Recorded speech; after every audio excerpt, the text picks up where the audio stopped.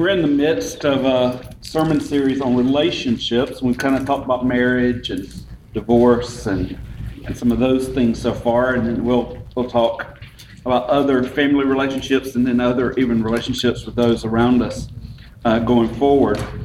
But today we're going to kind of stop in the midst of that and talk about how understanding the gospel and understanding how the gospel changes us and changes our what we call position in Christ, meaning that because we are His, we now have a new relationship to God and the world, as we were just praying about. It changes how we see and how we relate with those around us, with God and with those around us. And so because of that's true, as we come to understand the gospel more deeply, and we understand the effects of the fall upon us, we're able to actually love those around us. So today we're going to kind of step back and look at some of those foundational issues, that how understanding ourselves rightly and relating to ourselves rightly as believers affects how we relate and empowers us, in a sense, to relate rightly to those around us. And so that's where we're going to start today, and we're going to do that by looking, and even our experience in the world will affect that too. So we're going to see those things. We're going to start by looking at Romans 5, verses 1 through 5. So let's give great attention to the reading of the very Word of God. So we'll look at this, and then I'll pray for us.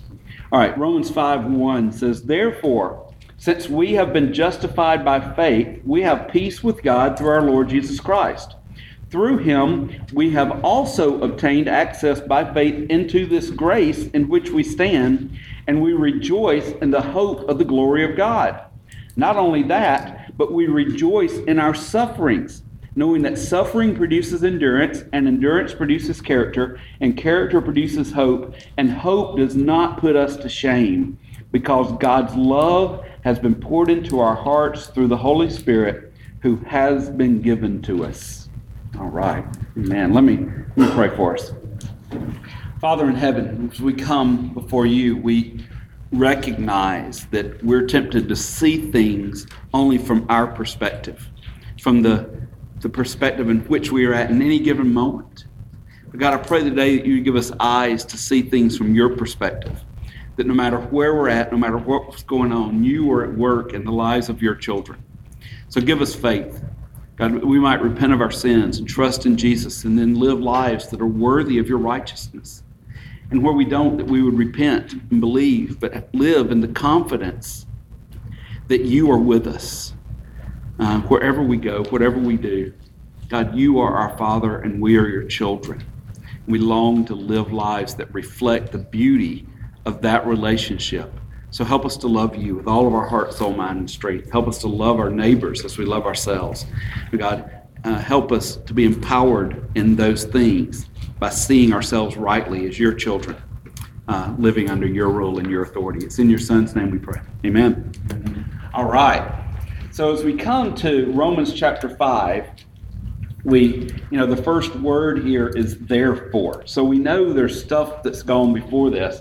And what's gone before this is Paul has laid the foundation by talking about God's relationship with Abraham and how Abraham is a model, in a sense, for all of us, that Abraham was justified by faith alone. He wasn't saved by his works. He wasn't saved by his righteousness. He was saved because he believed the promise that God had given him, which was that God would provide salvation through his son, ultimately through his line, as we understand that to be true, through the people of Abraham, Jesus came, but that he would make his name great. He would be great in all the world. He would have a great destiny and all those sorts of things. And so we know that's true. But the fulfillment of those things was ultimately in Jesus Christ. And so Paul's making the point here earlier that because of the faith, because of faith in Jesus, we are made right with God. It's not about being born into the family of Abraham or having righteousness that earns that, but it's simply by grace through faith we have been saved.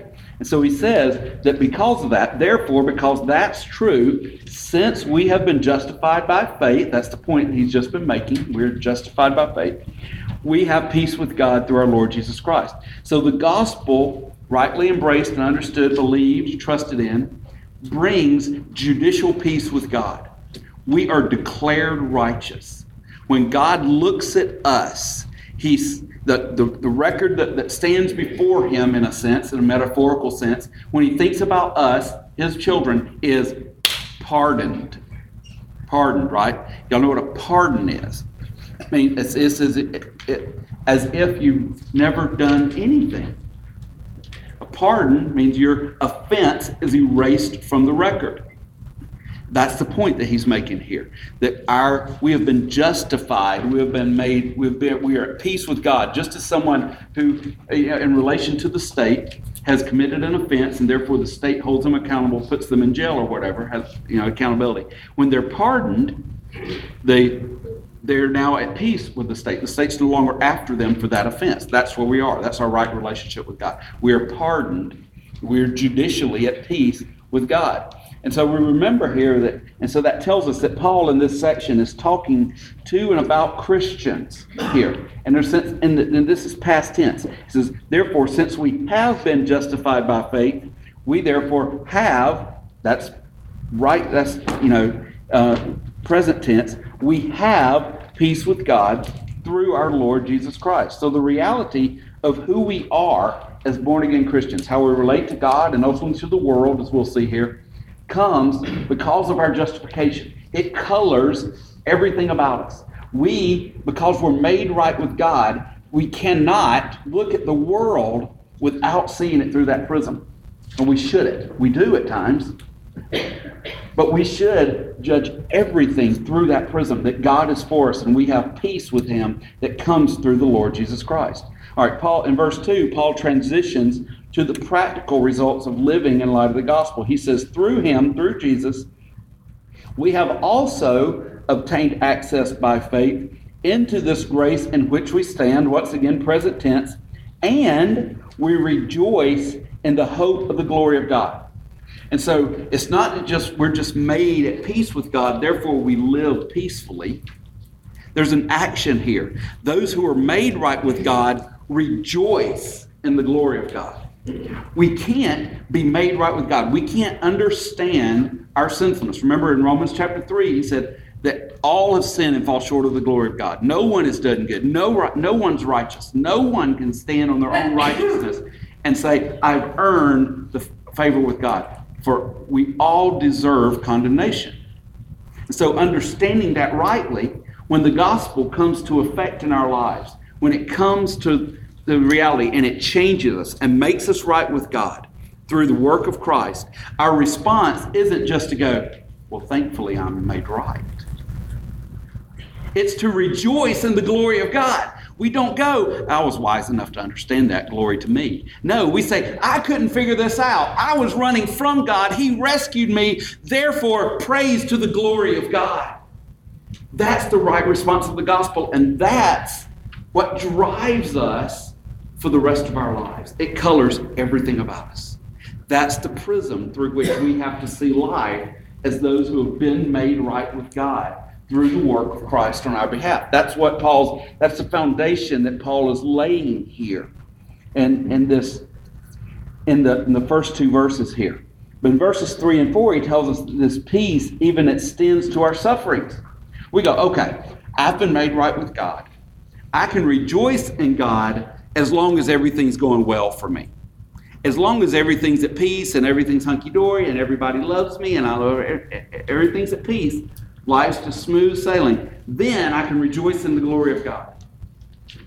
But Paul doesn't let us get away with that here. The Scripture doesn't let us get away with that. The Scripture comes to us, and now it says, not only when things are right, when you're kind of in that honeymoon phase with God, where everything's new and fresh and good, and you're just glorying in the newfound peace that you have with God. He says, no, even when real life happens and sufferings come, even in that moment, we're to recognize the glory of God and sing his praises. That's what he's getting at here in this. And let's read verse 3 and 4 again. He says, not only that in the grace in which we stand, we rejoice in hope of glory. Not only that, but we rejoice in our sufferings. Why? Because there's a purpose to them, we're going to see. Knowing that suffering produces endurance, endurance produces character, and character produces hope. Hope that doesn't put us to shame, we'll see here. I don't think, when we talk about how there's a purpose in our suffering and God works in our suffering to make us more righteous and more holy, that he works through that to sanctify us. At times I feel like we become masochists and we go, okay, give me the suffering so I can get, some of you giggle, but I've seen it. We want to wallow in our sufferings thinking that that's going to conjure up God's blessings on a greater level. But that's not it. God isn't saying here, accept your sufferings. We can pray that our sufferings go away. If there's relief from our sufferings, maybe there are medical issues, we can go to the doctor and say, can I have relief from my sufferings? That's all fine. But we trust God even in the midst of this. We recognize that these things come from him for a purpose. God is at work in the midst of our suffering to accomplish a purpose. It's his purpose, and it's not that we're going to always understand what that purpose is. Most of the times in our sufferings, we're not going to understand it. And often our reaction to suffering is to scream that it's unfair. We go, I don't deserve this. I've been made right with God. Why am I suffering? We see that in the Psalms. David and others crying out, God, why are my enemies coming against me? Why are all these things happening? We'll see that in a few minutes when we look back at Psalm 38 again. So we're not called to anything that God doesn't require. So we remember in the midst of that, when we're thinking that it's unfair, when our response is, God, this is unfair, we have to remember that God sent his only son into the world to do what? To suffer. So God doesn't call us to do anything that he himself isn't willing to take upon himself. So Christ's suffering gives us hope that there's purpose in our suffering because there was purpose in Christ's suffering for us. It's through his suffering that we get peace with God. And he can work through as well through our suffering to help us have greater peace ultimately with himself. So we're not called to anything that God doesn't require of his own son. And because the son has been through those things, he can help us in our sufferings. They're not foreign to him. So when we talk about rejoicing in suffering, it's not the sufferings themselves that cause us to rejoice. It's the fact that we trust that even in those moments God's at work with us, there's a purpose, that they're producing something that comes from God within us. And so this means that rejoicing may not join suffering until down the road. Okay, you get what I'm saying? We're called to rejoice in all things, even in our sufferings. But it may be that our sufferings are so acute at times that we can't get to the rejoicing. And we go, well, do we beat ourselves up at that point? No, you're already getting beat up by your sufferings. Pursue it. Keep moving towards rejoicing in that. That's the command. Even in the midst of your sufferings, even when it seems so dark you can't find a way out, look for the light. Run to the light. Go to Jesus. Rejoice. And ask him, even as you're asking him to relieve your sufferings, that he would give you the ability to rejoice in the midst of your sufferings. Where does that come from? It comes from being transformed by the grace of God, that we have been made right with God. Down the road, we may be able to look back and see what the suffering produced in us and give thankfulness at that point. But we fight that direction even in the midst of our sufferings, even in the midst of all the things that are going on in our lives. It's been said that God will never give you more than you can handle. And we've told you before, that's just not true. God hasn't promised to not give you more than you can handle. He's promised not to give you more than he can handle. And so when we're in the midst of our sufferings and we go, I can't handle this, you're probably right. We can't handle a lot of these things. But we trust that we are the Son of God, the one who can handle all these things, who is sovereign over all of these things. He's gracious and kind and merciful, even in the midst of our suffering. And also, at times we have friends that are suffering. Someone around us is suffering, and we want to help them, right? We want to enter into their suffering with them and offer them some help and comfort. How do we do that? Well, one, I would say pray for them, as we would hope people pray for us in the midst of our suffering, that they would maintain their joy in the midst of those things, that they'll find joy in the midst of their suffering, relief in the midst of their suffering, all those things. But let me give you some practical advice. When your friend's hurting and the whole world seems to be falling down upon them and they're in the midst of the darkness of their soul, that's not the time to go to them and go, well, Romans 5 says that you need to rejoice in the midst of your sufferings. You know what that does? That feels guilt on top of the suffering. Walk with them. Help them walk to the light without beating them up for not rejoicing in that moment.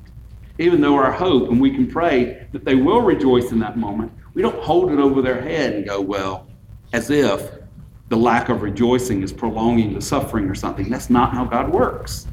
We're to rejoice in the midst of that and with patience and kindness. I think the better thing is to take the advice of Romans 12:15, which says, rejoice with those who rejoice and weep with those who weep. That's better in that moment. Rejoice with those who are rejoicing, weep with those who are weeping. Let the Holy Spirit do his work to move them from weeping to rejoicing over time, as he does with us over time. The story of God's people historically is a story of suffering in the wilderness, being restored to the presence of God. We think about Moses leading the people around in circles for 40 years. A whole generation dies before they enter the promised land. That's part of our story. We think about the exile in Babylon, 50 years before Nehemiah finally got permission to go back and rebuild Jerusalem, the city of God, where the people could come back and have a home again. We think about all these stories. The Old Testament is just over and over and over were stories of exile and redemption and exile and redemption and exile and redemption. And we feel somewhat removed from that as believers here in the New Testament. But yet that's our story. That is our history as well. For we are the people of God, and the story of the people of God historically is the story of our people, the story of us. We're connected to those things historically. And so as children of God, their story is our story. So we should expect that God will also lead us into types of wilderness. We saw this, we were looking at this in Sunday school this morning from Hebrews 3 and 4, that there is a wilderness that we will oftentimes, God will call us to in the midst of the promised land, in the midst of being a part of that and moving towards the promised land. There are times that are going to feel like promised land. There are times that are going to feel like wilderness. But God's at work in all of those moments as we move towards the glory to which He's carrying us. So just like He was with the Israelites in the wilderness, He's also with us. He promises to never leave us, to never forsake us, to take us all the way home. We find comfort and joy in that process and that promise that to carry us all the way. And so we shouldn't be surprised by suffering. Jesus told us that in this life we will have many troubles, right? And in the Sermon on the Mount, Jesus says this. He says, blessed are those who are persecuted for righteousness' sake, for theirs is the kingdom of heaven. We go, wait, no, peace is blessed, right? And he says, well, that doesn't mean that suffering is not also blessed. Blessed are those who are persecuted for righteousness' sake. And then he says, blessed are you when others revile you and persecute you and utter all kinds of evil against you falsely on my account. Rejoice and be glad, for your reward is great in heaven. For so they persecuted the prophets who were before you. So now it widens. Not just Christ has suffered. The prophets suffered. The apostles suffered. Jesus suffered. We know Paul suffered. We can go throughout history and see all the suffering of the people of God, and we go, what? We take comfort from that. We're not alone in our suffering. We're actually in good company with all those who before us have endured suffering under the sovereign rule of God. Some would counter the fact that, with the fact that we're told that Jesus promises us an abundant life to all who come to Him. And He does. We go, well, which is it? Is it suffering or is it abundant life? Well, there's a sense in which we can say yes, maybe an abundant life through suffering. But the reason we struggle with those two things and tend to grasp on to one or the other is, look, naturally, in our natural minds, when we hear, God has come, I've come to give you abundant life, we immediately start defining abundant according to our own wishes and longings and desires. Abundant must mean peaceful living, great relationships, a big house, fancy car, a good job, kids who are obedient, and husband and wife who love and respect each other. We start defining all these things, and we may or may not get those things, but we tend to think this means abundance, right? That we define it according to our own desires, not His desires. The abundant life the Bible pictures is a life that's full of peace in the midst of life, in the midst of struggles. Not an ease and escape from the realities of life. Look, we know that telling people everything's going to be perfect and fine can make you famous, can get you lots of people to buy your books and lots of people to watch you preach on TV. And, but preaching the reality that this life holds suffering doesn't win those things. It doesn't get you book deals most of the time. It doesn't get you TV audiences and massive auditoriums. But it doesn't bring audiences who wants their ears tickled with promises that Jesus will give you the American dream of riches and comfort. But I believe that Jesus told us these things, told us to expect suffering, told us that the righteous are persecuted, and that to expect those sorts of things. He told us these things because in the midst of real life, we need real comfort and real peace. Not the comfort and peace that we think the things of this world will bring us. We need something beyond that. Because he tells it later on, those things are all going to burn in the end. They're going to hold no meaning for us at the end of the day. But the righteousness of God given to us by Christ and the presence of Christ with us in the midst of our suffering can carry us into a peace that's deeper than any of all those things of this world will ever bring us. Doesn't mean those things are all evil. But if we think those things are what are the fulfillment of the promises of God for us, we're going to be let down in the end. Because the promises of God are deeper and greater than those things. The promises and presence of God with us brings us peace even when all those things are gone. Because it's greater than any of those things. And so Jesus, knowing this, tells us that he understands, and then he promises that he will be with us through the very end of the age. His promise to those that might suffer is not that the suffering will be avoided, but that he will be with us in the midst of the suffering, that he will carry us all the way home, that we'll never be alone, that he will persevere with us to the very end.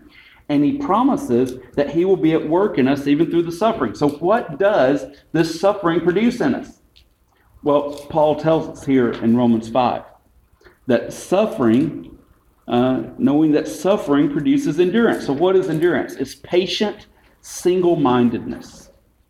It's getting through. That suffering focuses us in on the things that are most important. When we come into suffering, ultimately we're able to endure because we realize that it helps us see that those things that we thought were so important don't actually give us life. Oftentimes we might actually suffer because of those things. We become broke and suffer financially because we've overextended ourselves trying to get those things that we think are going to bring us peace. They end up wrecking our lives, as an example. We think that a peaceful home is going to bring ultimate and lasting peace in our lives, and so we try to force peace instead of dealing with the real issues that are going on in the relationships and the hearts of the people in that home, and it ends up breeding bitterness over time because we're trying to suck life out of the relationships instead of actually entering into those relationships and walking together. I don't know if I made sense there. I feel like I went in a circle. But my point is, God gives us these good things, and we try to get life and meaning out of all of them instead of trusting that even in the midst of the hardships, sometimes in abundance, sometimes in lack, that God brings us peace and joy in the midst of all these things. And so he says suffering produces endurance. It helps us hang on to the things that matter the most. Endurance produces character, proven worth, to be tested. Like a football team that has difficulties during the season. They have to get over their enemies. They barely make it in the playoffs, and then they make a run in the playoffs. Why? Because they've learned from hardships along the way, and it's toughened them up. It's made them stronger for that run down the road to face greater obstacles. I know that's a cheesy football illustration, but in life, that is like that. The hard things help prepare us for the things that are coming. And so God builds our character, none of those things. And so, no one says that the easiest moments in their life form their character. When you ask someone, tell me about a forming moment in your life, something that's foundational, something that's really changed you and how you viewed your life, whatever. Almost always people go to a moment of hardship, not a moment of ease. Why? Because those things define us. They teach us, they mold us and shape us. And they help us know that even when things are awful, the whole world's not falling down around us. It's not the end of the world because things are hard. God carries us through those things. So suffering produces endurance, endurance produces character, and character produces hope. Suffering exposes our idols for what they really are. They're hoaxes. And it builds our confidence in the one who can give us real and lasting hope in the midst of the storms of life. You know, I told you before, probably, I found it massively interesting that in the early caves where Christians who were under persecution were hiding out, the drawings that they find on the wall are drawings of anchors. That was the early sign of Christianity. And, you know, today it's a cross or, you know, one of those ichthus fishes that you put on your car, you know, that says, oh, I belong to the fisherman. I belong to Jesus. Well, in those days, it was an anchor because they were sure that this hope that they were putting in was an anchor to which they could attach their soul that would hold steady in the storms of life. That Christ, the gospel, is an anchor. That when the storms come, we have something to hold on to. When everything else blows away, there's one thing that's not going away. Jesus says, I am with you to the very end of the age. And so the gospel comes into our life, produces it with, and even at times bringing suffering. And that suffering brings endurance and character and hope. But he says it's a hope, in verse 5, that does not put us to shame. Think about that's the issue of shame. Shame. It's translated disappoint there in some other translations. There's a connection between shame and disappointment. Because when we put our hopes in things and ultimately let us down, we're ashamed about those things. You think about the sense that maybe a bride who's left at an altar. She would be disappointed, one, that her betrothed didn't show up. But she's also ashamed, full of shame, because all of her friends and family have gathered before to witness her disappointment. She's been let down in the midst of a party. And there's a connection there between shame and disappointment. That's why that can be translated, the word can be translated either way, because shame and disappointment are so closely connected. And what happens is when we get in the midst of our sufferings, if we only look at our sufferings, ultimately we feel ashamed because we're going to trick ourselves or tell ourselves this is something that we've caused. And some sufferings we do cause. But when we look at those things alone in that light, we feel shame because we think we're ultimately defined by that suffering. But the scripture tells us that we don't have to be defined by that suffering. When we trust in Christ, he's at work producing endurance and character and hope that does not put us to shame because he's at work in it and there's a purpose there even in the suffering. And so we think about the power of shame today. Shame paralyzes us. Guilt and shame are related, but they're not the same. You remember the story of the Scarlet Letter. The main character there, Hester Prynne, was forced to wear a red A throughout her life to remind people of her adultery. So they gave her a scarlet A to wear throughout her life. But she wasn't wearing that A. They didn't have her wear that because she was guilty. She was. But that wasn't why they had her wear the A. They had her wear the A because they wanted her to bear her shame. It was to help everybody else to remember her guilt. And of course, it reminded her as well. Every time she wore it, every time she interacted with anyone, they couldn't get past it because they had forced her to wear her shame upon herself. That's the shame. That's what the gospel protects us from being defined by our sufferings, by our guilt, by our shame of sorts. Shame comes from different places. Ed Welch, who is a writer, a counselor, a professor at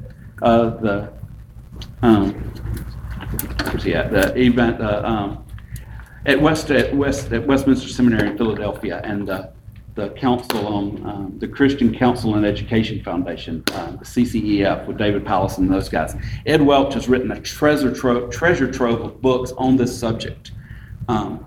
on guilt and shame and how they define us and how they hinder us in our walk with Christ and our relationships with others and all those sorts of things. So valuable. If you're struggling, there's some great resources there. Just look for Ed Welch. Read whatever he wrote. It'll help you. Here's what he says. He says, shame is the sense that you are unacceptable.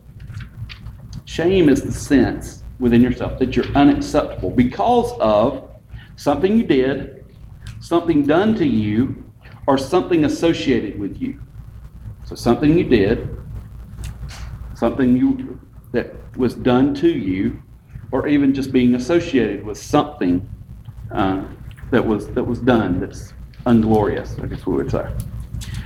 He says, you feel exposed and humiliated. He said, or to strengthen the language, you are disgraced. We're to live under grace. Shame brings disgrace. So it distorts the reality of where we're living when we live under the shame and whatnot. And so it brings a sense of disgrace to us. And he says, to strengthen, you are disgraced because maybe you actually acted less than human.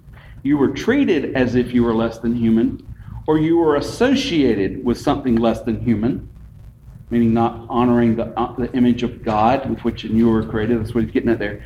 And he says, and to make it even stronger, and there were witnesses. And so you were disgraced. You acted less than human, so maybe you did something. You were treated as if you were less than human, brings shame because of what others think about you. Or just you were associated with something that happened. You aren't sort of guilty, but your association with it brings guilt upon your life. He says, and there were witnesses. Okay, so what we're saying there is simple things like watching the news can trigger shame in our lives, particularly in these days. Maybe maybe things that have been long buried. Maybe you struggled for years to get over being abused by someone, and then you turn on the news and they're talking about abuse, and you go, wow, I haven't thought about that in years, but I feel that shame. Maybe you were wrongly accused of something one time, and you've finally gotten over the pain of being wrongly accused, and so you turn on the news and you see someone that may have been wrongly accused, and you go, wow, that opens up those wounds. It's fresh again.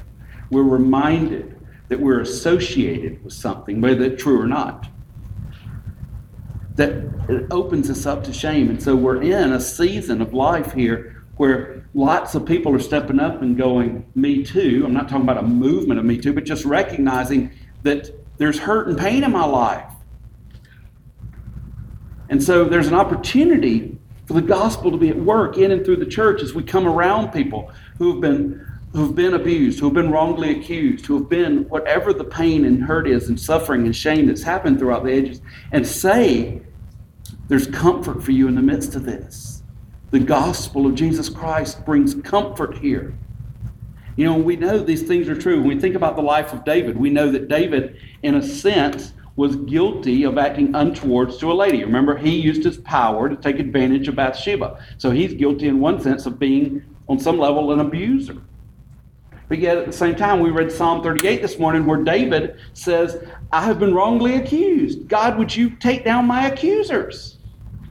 So it may be true in the same life. And so we recognize that this has been an issue. It's not just an issue for our time, it's an issue for every time. And so is shame. Being shamed, being ashamed has always been a part of human life. But it may not be traumatic things that cause us to feel shame. It may just be a sense that we aren't worthy.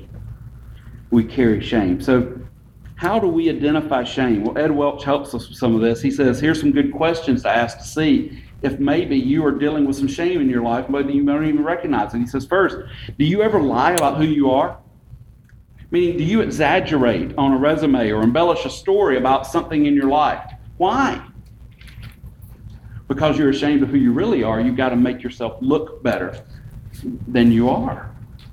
Because there's a sense of shame in how we view ourselves. It says it's likely we're afraid that the truth isn't enough. And the root of that is shame and disappointment in who we are compared to who we hoped we would be or what we wish others would see us as. He goes further. He says, do you ever name drop? Hope to get a little glory by association, he says. And so he says the question is, What do you want to hide? What do you need outside of yourself? What are you trying to hide that's real about you that you're ashamed for people to see? Ed Welch says that answering that question is the shortcut to identifying shame in our lives. But he goes on, he says, some of us will even feel ashamed because of the threat of being shamed on Judgment Day. We may be getting away with hiding shame on earth and hiding who we really are on earth, but we also know that we dread standing before God one day because He knows the truth about who we really are. We're deathly afraid that He's going to call us out and embarrass us. We're afraid of being exposed as sinners. But yet the gospel gives us freedom in that, right? Because the gospel says, admit that you're a sinner. Those who confess their sins, Jesus hears you and offers you forgiveness. So as Christians, we don't have to hide who we really are. We can actually say, yeah, you know, you're right. And oftentimes it may be that we go, well, you're partially right, or maybe you're wrong, but we can admit the truth. And someone says, well, you're guilty of this. You can go, well, I'm not guilty of that, but I am guilty of this. Or maybe sometimes they say, hey, you're guilty of this. And you go, oh, if you only knew I'm actually guilty of this. But Christ has forgiven me. Would you help me fight for righteousness in my life? Because I want to be holy. But I'm ashamed on some level of who I am. So can we help each other in those moments? Because our tendency is to come before people and say, I've heard this about you. You should be ashamed. Instead of saying, I heard this about you. Can I walk with you in the midst of this? Can I help you? Can we go to Jesus together? It's going to look different in every situation. But instead of beating each other up, we can go towards the cross with this. Because oftentimes it's things we can't even control. It isn't things we've done. It's things that have been done to us. Suffering that we can't control. It may even be a physical ailment that we go, that brings me shame. Maybe it distorts my looks or makes me weak. And we're ashamed of that.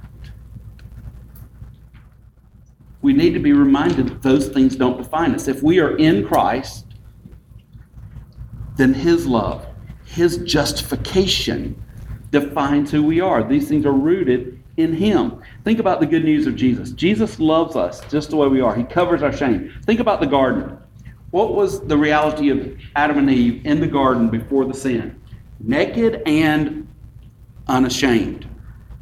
They were just who they were, all out there. Nothing to hide. Sin comes in the world, and what's their first instinct? Cover up. They went and covered up. They felt their shame. Sin brought shame. And so they immediately cover up and hide from God. And so what does God do? Does God come to them in the midst of their shame and go, I'm just going to stomp you out. You should be ashamed. He doesn't do that. God comes to them, confronts them, talks to them about their sin honestly. But at the end of that story, what do we see? We see God making them clothes to help cover their shame, signifying that ultimately Jesus is going to be sacrificed to cover our shame. God doesn't avoid them in the midst of their shame. He comes to them, embraces them, and covers them. He gives them hope in the midst of their shame. This is true for everyone who trusts in the promises of God to save them. This comes to us through the death of Christ. Jesus being hung naked on a cross, beaten, bloodied, rejected, and ultimately dead. Ashamed. Or shamed. He's not ashamed. That's something we hold to ourselves. He was innocent. The world tried to shame him by causing his death. And they were successful in causing his death, but he doesn't get ashamed. He triumphed over these things. He rose from the dead. He gives us, and his victory gives us hope. The one who knows everything about us didn't reject us, but he loved us, embraced us, died for us, was brought to shame for us, to give us new life. That's the beauty and hope of the gospel. Romans 5, if we keep reading, says, for while, in verse 6, says, for while we were still weak at the right time, Christ died for the ungodly. He says, for one will scarcely die for a righteous person, though perhaps for a good person one would die. But God shows his love for us, and that while we were still sinners, Christ died for us. What does that do? It takes those things that we're ashamed of, and it says, I can praise and glorify God. Because even in the midst of my shame, he loved me. He cared for me. He loved me so much that he sent his son to die on the cross for my sin. His son became shamed to take away my shame. You see the freedom in that? The joy and the beauty of that?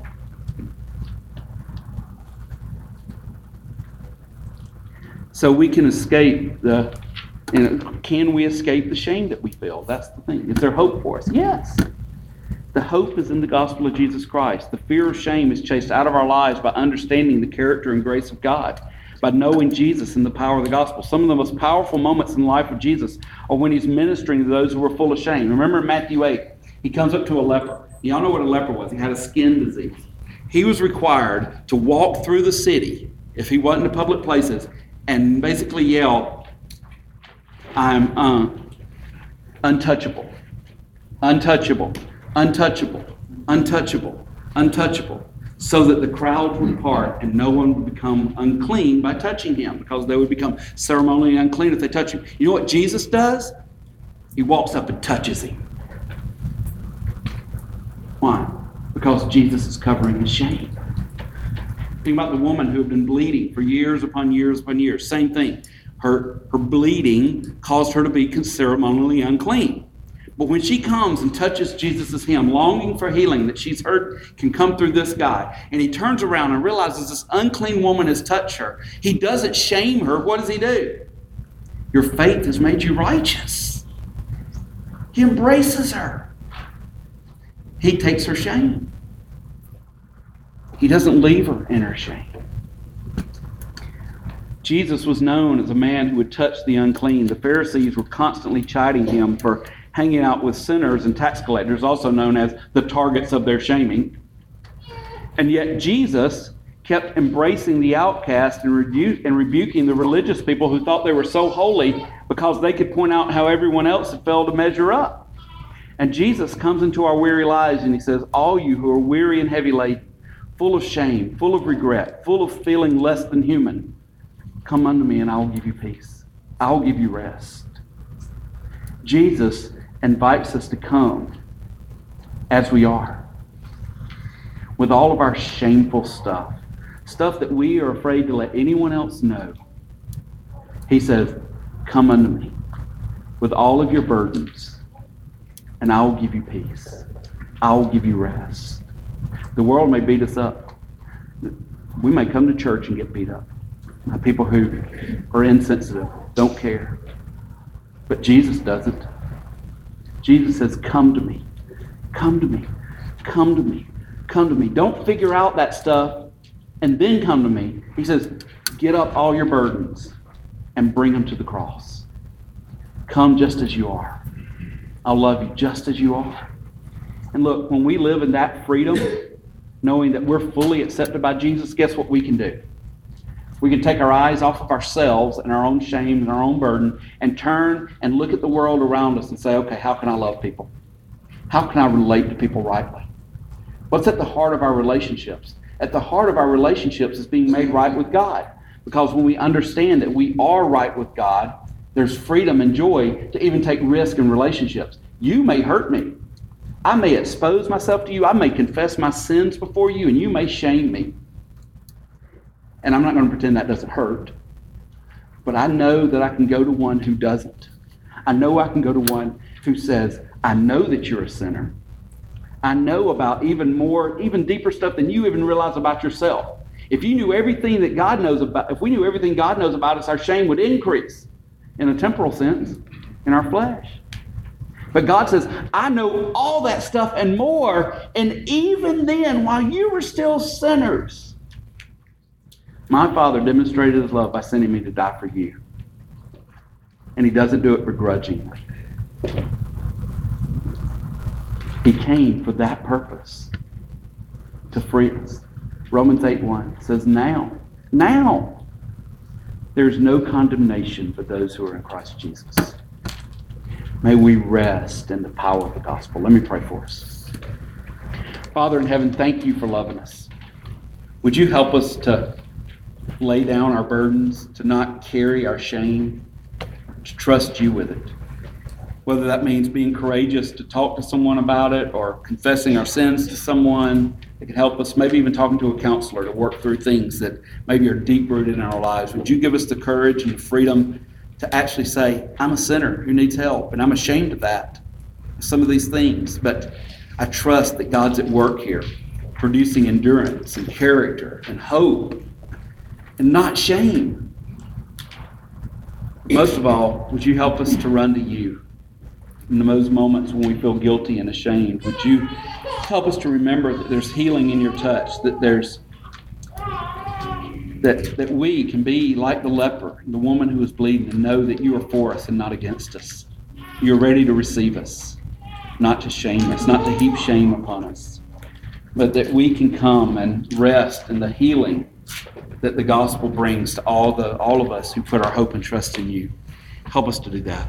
It's in your Son's name we pray. Amen.